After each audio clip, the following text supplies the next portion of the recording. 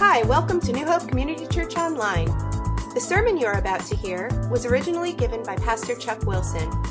New Hope Community Church, to know, to live, and to share Jesus Christ. The title for today is The Bad News Bears. The Bad News Bears, and you'll see why in a few minutes. 2 Kings 2, 23 to 25. And I looked at this passage. It's a interesting passage. There's bears involved, obviously. There have been many terrible bear attacks throughout history, including in the United States. In fact, one of the most well-known ones was the attack on Hugh Glass. The grizzly bear attacked Hugh Glass. They actually made it into a movie, The Revenant. Movie was good, but the book is really good. Read the book because the book's even better. It's amazing what this guy went through. Even today, though, some people are attacked by bears. There's hikers out. They stumble upon a bear fishing, right? And they, the fish or berries, eating berries, and you stumble upon a bear. And there's still some pretty horrific bear attacks even now. I always get a little nervous because I take our kids out berry picking a lot. If you've ever seen me out there, we're always picking berries, and I know all the best berry places. And my joke with the kids always is, "Come on, berries for breakfast. We gotta get up. Gotta beat the bears to the berries." That's our saying: beat the bears to the berries. But a lot of times I'll go out because I get up really early, and we have a secret berry patch. And it's an amazing, amazing berry patch. I could take you sometime, but you have to be blindfolded, and you'll have to walk about a mile through the creeks and woods and everything. And then I'll take the blindfolds off. You'll be amazed, but I got to put it back on because you can't find. It's a secret berry patch. But I take some of you have been there actually. But I take the kids there, but sometimes I'll get up early in the morning before they get up, and I'll go out and pick a bucket. You can get like a bucket so quickly. It's amazing. Like in a half an hour, I can fill a bucket. There's just so many berries in this place. It's an amazing spot. And but sometimes as I'm picking berries early in the morning, 5:30, 6 o'clock, nobody around, you hear animals and stuff. There's a lot of deer out there. They like berries too. But sometimes I'll see an interesting scat on the ground. For those city slickers, that means poop, all right? And I'll see this scat on the ground, and I'll be like, that's not a deer. What is that? It's big, and it's scary looking, and I'm like, that could be a bear, because, they swim over the river from Jersey. I know you New Jerseyites aren't afraid of bears, but over here in PA, we are getting nervous, and I'm always nervous. I hear these noises, and I'm looking around just expecting a bear eating the berries, and I'm going to have to fight this bear off. It makes me nervous, because that happens. But most bear attacks are what we would call accidental. You stumble upon them. But we're going to see a horrific attack in the Bible today that is no accident. Let's pray. Father, we thank you for the worship. We thank you for bringing us here. We thank you for your Holy Spirit, and just ask that your Spirit would take your word and touch our hearts and really bring your word alive to us today. We pray that in Jesus' name. Amen. Okay, so here we go. I know you can't wait to hear this now, in case you didn't read ahead. 2 Kings 2:23. From there Elisha went up to Bethel. As he was walking along the road, some youths came out of the town and jeered at him. "Go on up, you bald head," they said. "Go on up, you bald head." He turned around and looked at them and called down a curse on them in the name of the Lord. Then 2 bears came out of the woods and mauled 42 of the youths. And he went on to Mount Carmel, and from there he returned to Samaria. Okay.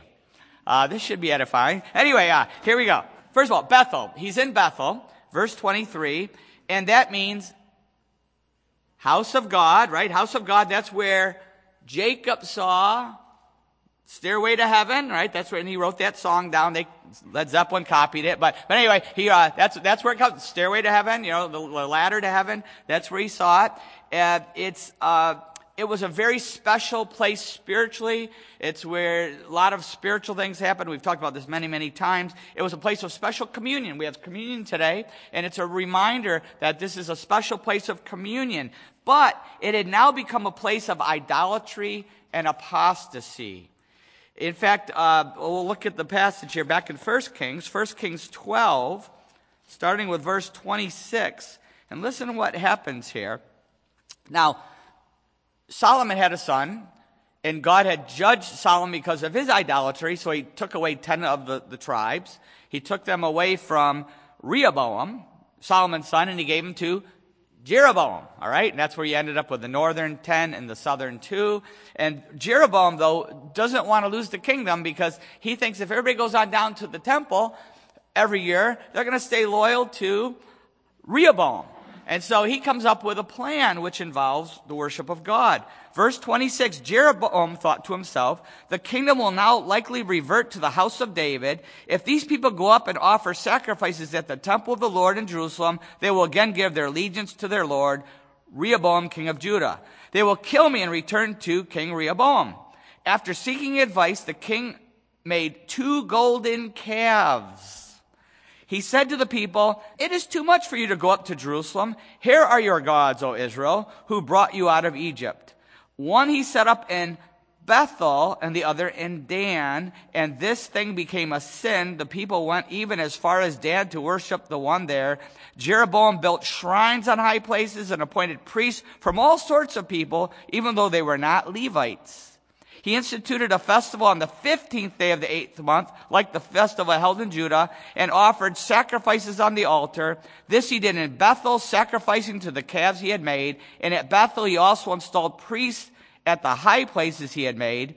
On the 15th day of the 8th month, a month of his own choosing, he offered sacrifices on the altar he had built at Bethel. So he instituted the festival for the Israelites and went up to the altar to make offerings. So we see what happened. The golden calves. What does that remind us of?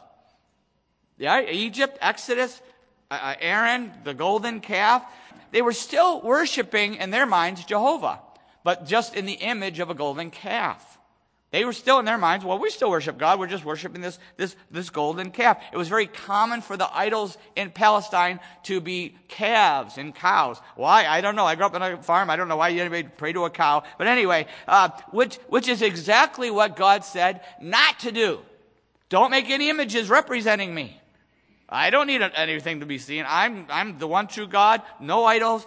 But that's what they did. He did this, and he kind of twisted. We're still worshiping Jehovah, just going to look at this golden calf at the same time. And that's how you're going to visualize who you're praying to. Shocking, isn't it? Can you imagine this happening today? In the USA today? Making God into an image of what we want him to look like or what we want him to act like? Right? Creating our own God, our own supreme being. Can you imagine that happening even in America today? In a church, in God's church, can you imagine twisting God's word to fit how we want to live? I can't believe how dumb these Israelites were, can you? And twisting God's word so that we fit with the rest of the culture? We would never do that today. Anywho, these Israelites were really something, weren't they? Verse 23. Let's look at verse 23 here. It gets really interesting here. You're going to learn some things you probably didn't know. From there, Elisha went up to Bethel. As he was walking along the road, some youths came out of the town and jeered at him. Go on up, you bald head, they said. Go on up, you bald head. All right, so here at apostate Bethel, idolatry, apostasy, at this very spot, a youth mob comes out and starts mocking Elisha, really threatening him, mocking him, verbally attacking him. Now let's connect some dots here. An apostate church, or apostate temple at this time, plus an idolatrous culture equals a generation that mocks God. I'm going to say it again. An apostate church, USA Today, plus an idolatrous culture, USA Today, equals a generation that mocks God, mocks his word, mocks his prophets. And we are seeing the same effects today, aren't we? Look at the college campuses. Chuck with his ministry in the colleges. Look at the college campuses. It's in the news constantly. What's going on? These students, these groups mock Christianity, and they attack anyone or any group that holds to biblical values. And on these same college campuses all across America, even in some so-called Christian campuses, this is happening. And they are also attacking the Jews now. The anti-Semitism is rampant on the college campuses. If you're not aware of that, you've been having your head in a hole. You're like an ostrich. It's everywhere. It reminds me of the Nazi youth it reminds me of the Nazi youth in Germany back when they were setting up for Hitler. It reminds you of that. That's what's happening in these college campuses. And so back to this youth mob attacking Elisha, this Antifa group here, attacking Elisha, mocking Elisha. They say, go up, go up, go up. What are they saying? Well, they knew what happened with Elijah. He went up. And they're saying, follow him up, Elisha. Get out of here. Beam yourself up. We don't want you around here. We don't want you. We don't want your God. We don't want anything. And they really rub it in by calling him a bald head. All right? Now, baldness in ancient Israel was very rare. Very rare. And so he really stood out here. It was rare because, and hair at this time was seen as a sign of virility, of strength. Think of Absalom. Remember Nate's sermon on Absalom? It was a big deal. They have this thick hair. That was considered a sign of virility, right? So they're actually using his baldness to attack his power. That's what they're really saying here. They're calling him a wimp. A wimp. But who are they really mocking? God. They're mocking Jehovah. They're mocking God's power, his word that Elisha spoke. That's who they're really mocking. They're really rejecting Jehovah. This attack on this bald prophet was a bold attack on Jehovah's power.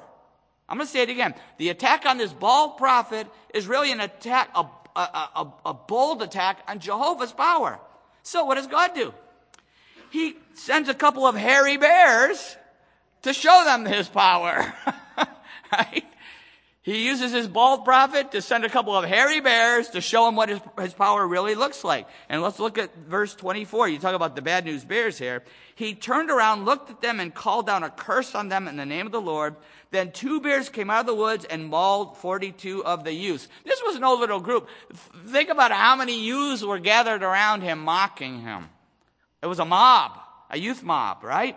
And they were mocking him. And now, so Elisha calls down the curse, and God sends the bears, hairy bears, right? This is probably a shock to some people who, in our culture today, who only hear positive messages how God is love. Right? It's probably a shock to a lot of people when they read this passage or hear this story. All they hear is God is love. And in our culture today, in churches today, we are told that in the Old Testament, God was mean. But now in the New Testament, we have a new, improved God. A God who has evolved out of his mean state. Jesus helped him along with this, right? And some people think Mary helps him along with it too, and we won't go there. But anyway, he's evolved here. But listen, the God of Elisha is the Father of Jesus Christ. It's the same God in the Old Testament and the New Testament. Just read the book of Revelation. It's the same God. Hebrews 10:31 says this. For it is a dreadful thing to fall into the hands of the living God. That's New Testament. New Testament, it's the same God. Jehovah God is a holy God. He's a holy God. Yeah, loving for sure, loving, but we always need to preach his holiness first because he's holy before he is loving. Understand that. The attribute of holiness and his justice come first. The love follows that. And he will not be mocked. This holy God will not be mocked. And it's the same with his prophets and his word. He will not let them be mocked. Yes, he is loving. We believe that very strongly, don't we? That's why he sent his son, Jesus Christ, to die for us, to satisfy his holiness and to satisfy his justice. He did that because he loves us. He loves us. John 3:16. For God so loved the world. I preach it every Sunday, right? For God so loved the world that he gave his one and only Son, that whoever believes in him shall not perish but have eternal life. God loves us so much that he gave his only Son to be tortured, to die on a cross in our place, to pay the penalty for our crime, for our sin, what we deserve. That's what communion is all about, the body and the blood. That's why he sent his son, Jesus Christ. But if we reject his gift of love, and this is what people don't talk about much. If we reject his gift of love, if we reject his son's sacrifice, John 3:16 is followed very closely by John 3:36. In John 3:36 it says, whoever believes in the Son has life, but whoever rejects the Son will not see life, for God's wrath remains on him. Imagine if you were a scientist and you found the cure for the coronavirus. Imagine that. And I hear they're very close, actually. I'm very hopeful. In fact, the Israeli scientists apparently already have a cure. Just got to be approved. So very, very interesting, right? But imagine if you were a scientist and you found the cure for the coronavirus.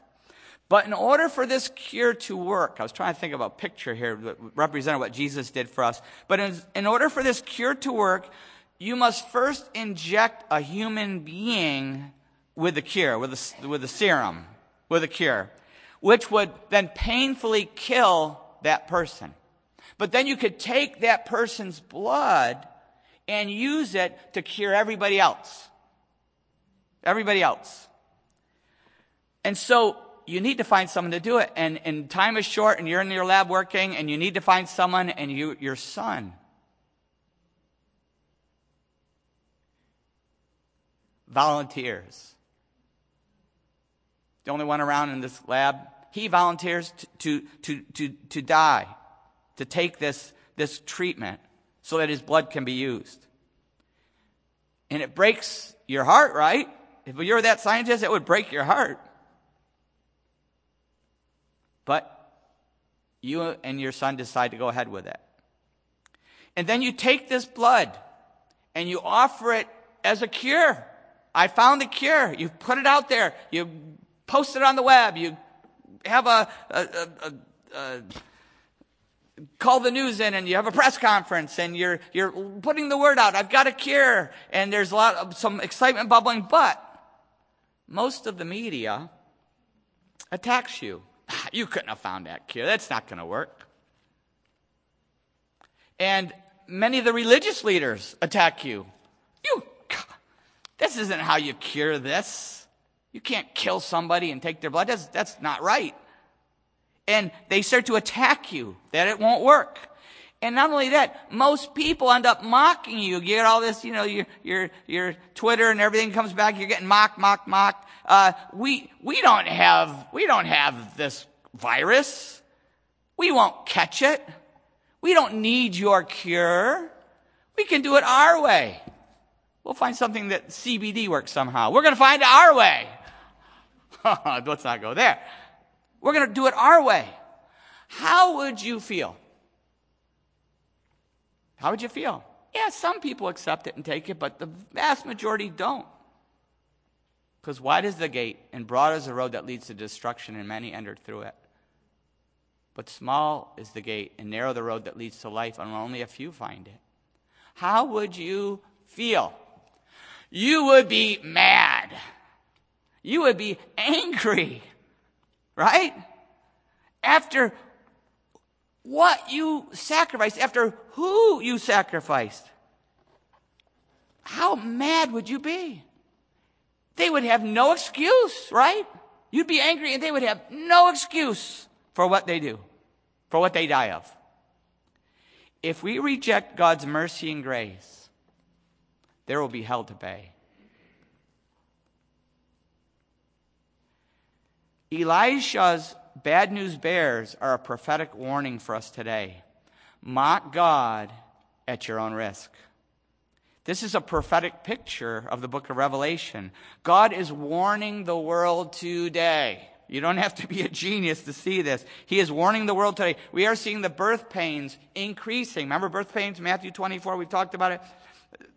The things that happen are getting more intense and closing together. We are seeing birth pains, the coronavirus and all the other things, the fires here in Australia, the grasshoppers eating all the food in Africa, unbelievable. The earthquakes, a lot of these little earthquakes everywhere. The political turmoil, talk about earthquakes, the political turmoil all over the world. The weather, what's going on with the weather? Things are heating up, right? Hey, read the book of Revelation. There's going to be global warming, all right. And God is going to have his hand on the thermostat. And nobody's going to fix it with human effort. Those who mock God and his Son Jesus Christ pay the ultimate price. Galatians 6, and this is his warning, Galatians 6, verses 7 and 8 says this.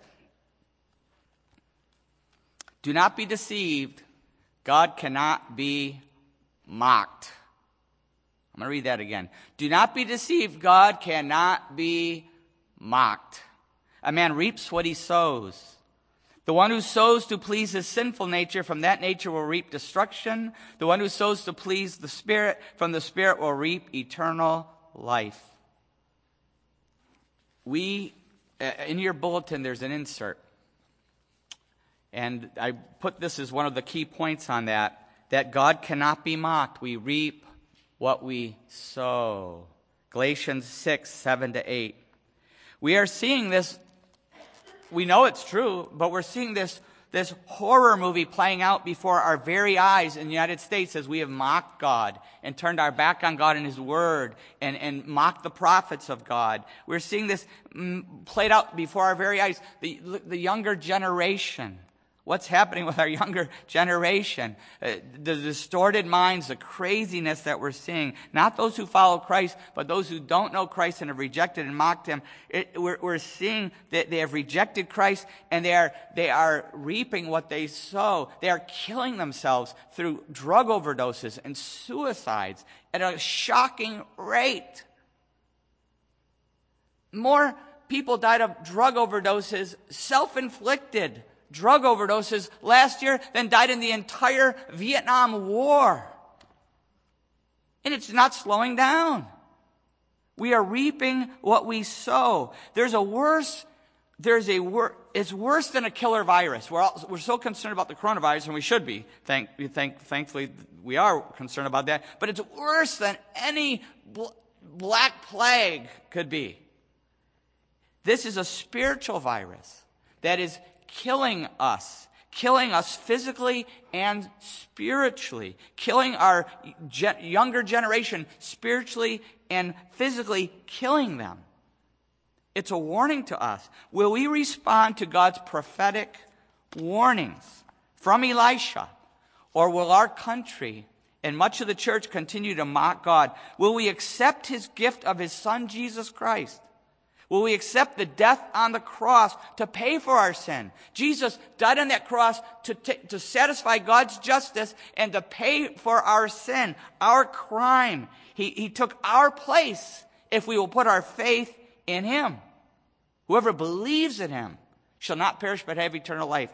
Will we accept the gift of his Son, Jesus Christ, that death on the cross, to pay for our sins? Will we put our faith in him, or will we reject God's love, and reap God's just wrath? What will we do? 2 Thessalonians 1, 7 to 10. In 2 Thessalonians 1, 7 to 10, it says this. I'm going to start halfway through verse 7, where it says, This will happen when the Lord Jesus is revealed from heaven in blazing fire with his powerful angels. He will punish those who do not know God and do not obey the gospel of our Lord Jesus. They will be punished with everlasting destruction and shut out from the presence of the Lord and from the majesty of his power. Will we reject the gospel of Jesus Christ? There's a message here too, and I'm going to tie it together in this verse here. There's a message too for us who have put our faith in Jesus. There's a message for us too who are disciples of Jesus Christ. Like Elisha, we're going to be mocked. Many of you have already been mocked. Like Elisha, we will be mocked. We will be persecuted. Elisha is a type of the apostles, right? And a type of us too. It's a picture of what we're going to go through. In Revelation, I mentioned Revelation before. It's going to get hot for the world, but it's going to get hot for us too. It already is for Christians in much of the world. Look what's happening in China. And not just the virus, I'm talking about the persecution. Look what's happening in Africa. Look what's happening in the Middle East to the Christians, the true Christians. Look what's happening to them. It's going to get hot. It's going to get hot. But listen to what the Holy Spirit says to us too. Back to 2 Thessalonians, but this time I'm going to start in verse 4. 2 Thessalonians 1 verse 4. Now listen to this from a Christian perspective. Therefore, among God's churches we boast about your perseverance and faith. Remember those two words. Perseverance and faith in all the persecutions and trials you are enduring. All this is evidence that God's judgment is right, and as a result, you will be counted worthy of the kingdom of God for which you are suffering. God is just. He will pay back trouble to those who trouble you. Connected to Elisha and the bears, right? God is just. He will pay back trouble to those who trouble you and give relief to you who are troubled and to us as well. Now catch this. We already read this. This will happen when the Lord Jesus is revealed from heaven in blazing fire with his powerful angels. He will punish those who do not know God and do not obey the gospel of our Lord Jesus. They will be punished with everlasting destruction and shut out from the presence of the Lord and from the majesty of his power on the day he comes to be glorified in his holy people and to be marveled at among all those who have believed. This includes you, because you have believed our testimony to you. And this is the second point in your outline. And I titled this, Don't Mess with God or Mess with God's People. Now, I actually got that, I borrowed that from an unknown theologian in our church. I actually got this line from someone in our church. If you can guess who it is, there's a big money prize, but spouses don't count. So if you come up and you can figure out who, give me the name, you get a big money prize. But this was a great line I was sharing with this person. It's going to be hard to preach about this bear thing. And he said, and he gave me a great line, don't mess with God's people. Don't mess with God or with God's people. God will punish those. Now remember this. God will punish those who persecute us and all who reject the gospel of Jesus Christ. God will punish, and he will rescue us and reward us for our faith and perseverance. The faith and perseverance. He's gonna reward us. It's either gonna be in heaven, because we've been killed. Read the book of Revelation. A lot of us won't make it through. It's either going to be in heaven, or those who make it through the second coming, or whatever you believe about the rapture, we won't go there. It's a whole other sermon. But heaven or the second coming, but he will reward us. And the great thing about this passage here is we are going to win. So start winning now. Once again, it's in your outline. We are going to win. And my theologian also gave me part of this too. Very helpful. We are going to win, so start winning now. We can live victorious Christian lives no matter what we are going through, no matter what we are facing, whether it's blessing, whether it's trials, whether it's getting everything we ever could dream of or everything taken away from us. It doesn't matter. We can live a victorious Christian life now. This is what the main message out of this with Elisha is. Him calling down the curses. We have the power. We're not supposed to be cursing people with rabid bears, but God's handling all that part of it. But we have spiritual power to overcome. That's what I mentioned Revelation. That's what Revelation 12, verse 10 is talking about. In Revelation 12, he says, verse 10, Then I heard a loud voice in heaven say, Now have come the salvation and the power and the kingdom of our God and the authority of his Christ. For the accuser of our brothers who accuses them before our God day and night has been hurled down. Here we go. They overcame him by the blood of the Lamb and by the word of their testimony. They did not love their lives so much as to shrink from death. They overcame him by the blood of the Lamb, by the word of their testimony. We overcome by the blood of the Lamb. and by the word of our testimony. That's what communion is all about. The blood of Jesus Christ, the body of Jesus Christ. It's a reminder of our victory in Jesus Christ. That's why we celebrate it. It's a reminder that we can live in victory. That's what I want us to focus on this communion service here. When we take the bread and we take the cup, remember the body and the blood of Jesus Christ that paid for our sin, that took our punishment. And if we put our faith in him, we can be forgiven. We can be given a brand new life. John 3:16, for God so loved the world that he gave his one and only Son, that whoever believes in him shall not perish but have eternal life. Have you believed in Jesus? Have you put your faith in Jesus Christ? Or are we still under God's wrath? Verse 36. Whoever believes in the Son has life. Whoever rejects the Son will not see life, for God's wrath remains on him. We can put our faith, if you've never done that, you can put your faith in the body and the blood of Jesus Christ right now. It's a prayer of faith. Whoever believes in him, that word believe means to put your faith in the Greek. It's a deep word for faith. You can do that right now. And as Christians, this is a reminder, once again, that we have victory in Jesus. We heard the song earlier. We have victory in Jesus through our daily faith. Just as we're saved by faith, that's how we live in victory, is by faith. It's daily faith. Galatians 2:20. These are all in your insert there. You can look them up and memorize these. Galatians 2:20. I have been crucified with Christ, and I no longer live, but Christ lives in me. The life I live in the body, I live by faith in the Son of God who loved me and gave himself for me. We are saved by faith. We live by faith in Jesus Christ. Are we living in victory? Don't raise your hands. But are we living in victory? Or better yet, what is one area of our life that we're not experiencing our full victory that we should be experiencing?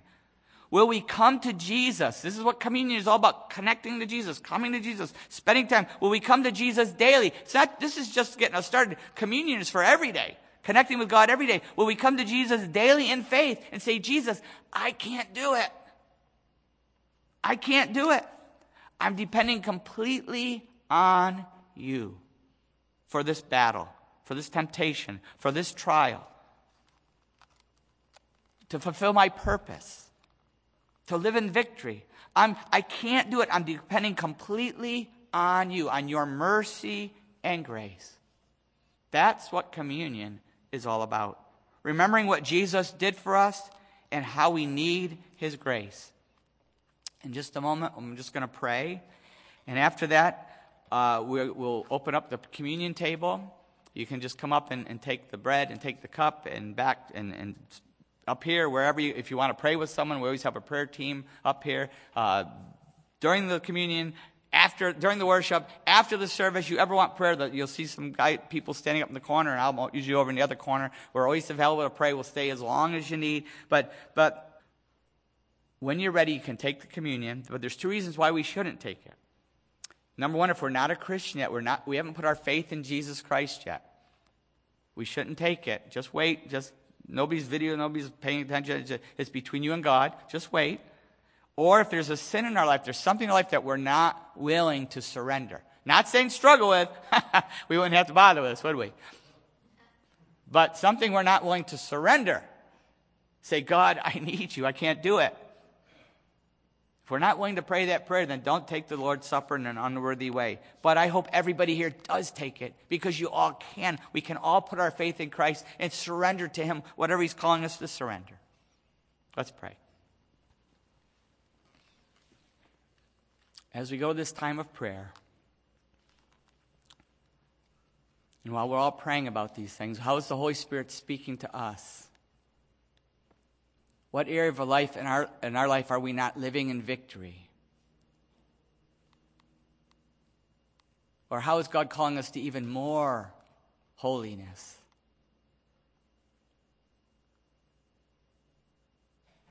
More victory, more dependence, more joy, more peace, more love,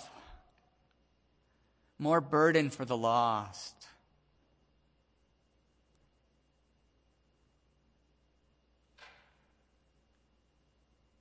How is God calling us to live by faith and victory? Not perfect lives, but peace, no matter what we're facing. And while we're praying about that, maybe you're here today and you've never put your faith in Jesus. You've never acted on God's love. Maybe you need to take the first step of putting your faith in Jesus Christ. For God so loved the world that he gave his one and only Son, that whoever believes in him shall not perish but have eternal life. Maybe you're here today and you need to pray the prayer of faith, the prayer of salvation, the simple prayer. God, please forgive me.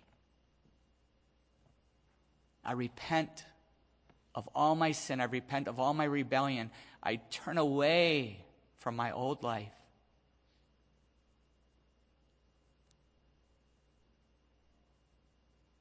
Please forgive me.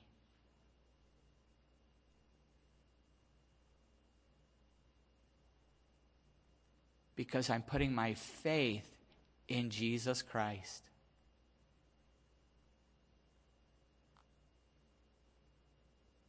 I believe he died for me. I believe he gave his blood to cure me. I won't reject him any longer. I put my faith in Jesus.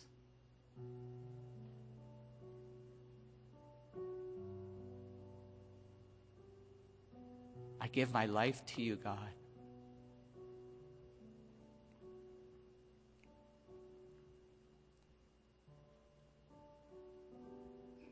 If you have prayed that prayer of faith, you can now take communion. And even way bigger, you can come and commune with God anytime, every day, for anything.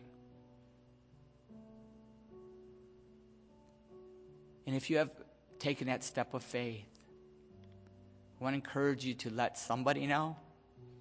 I always like to hear about it. Tell me, text me, call me, email me, tell me on the way out, or maybe you're here with a family member or a friend. Tell somebody. Don't let the day end before you tell somebody the great news. Father, we pray that your Holy Spirit would move in a powerful way through this time of communion. Pray it in Jesus' name.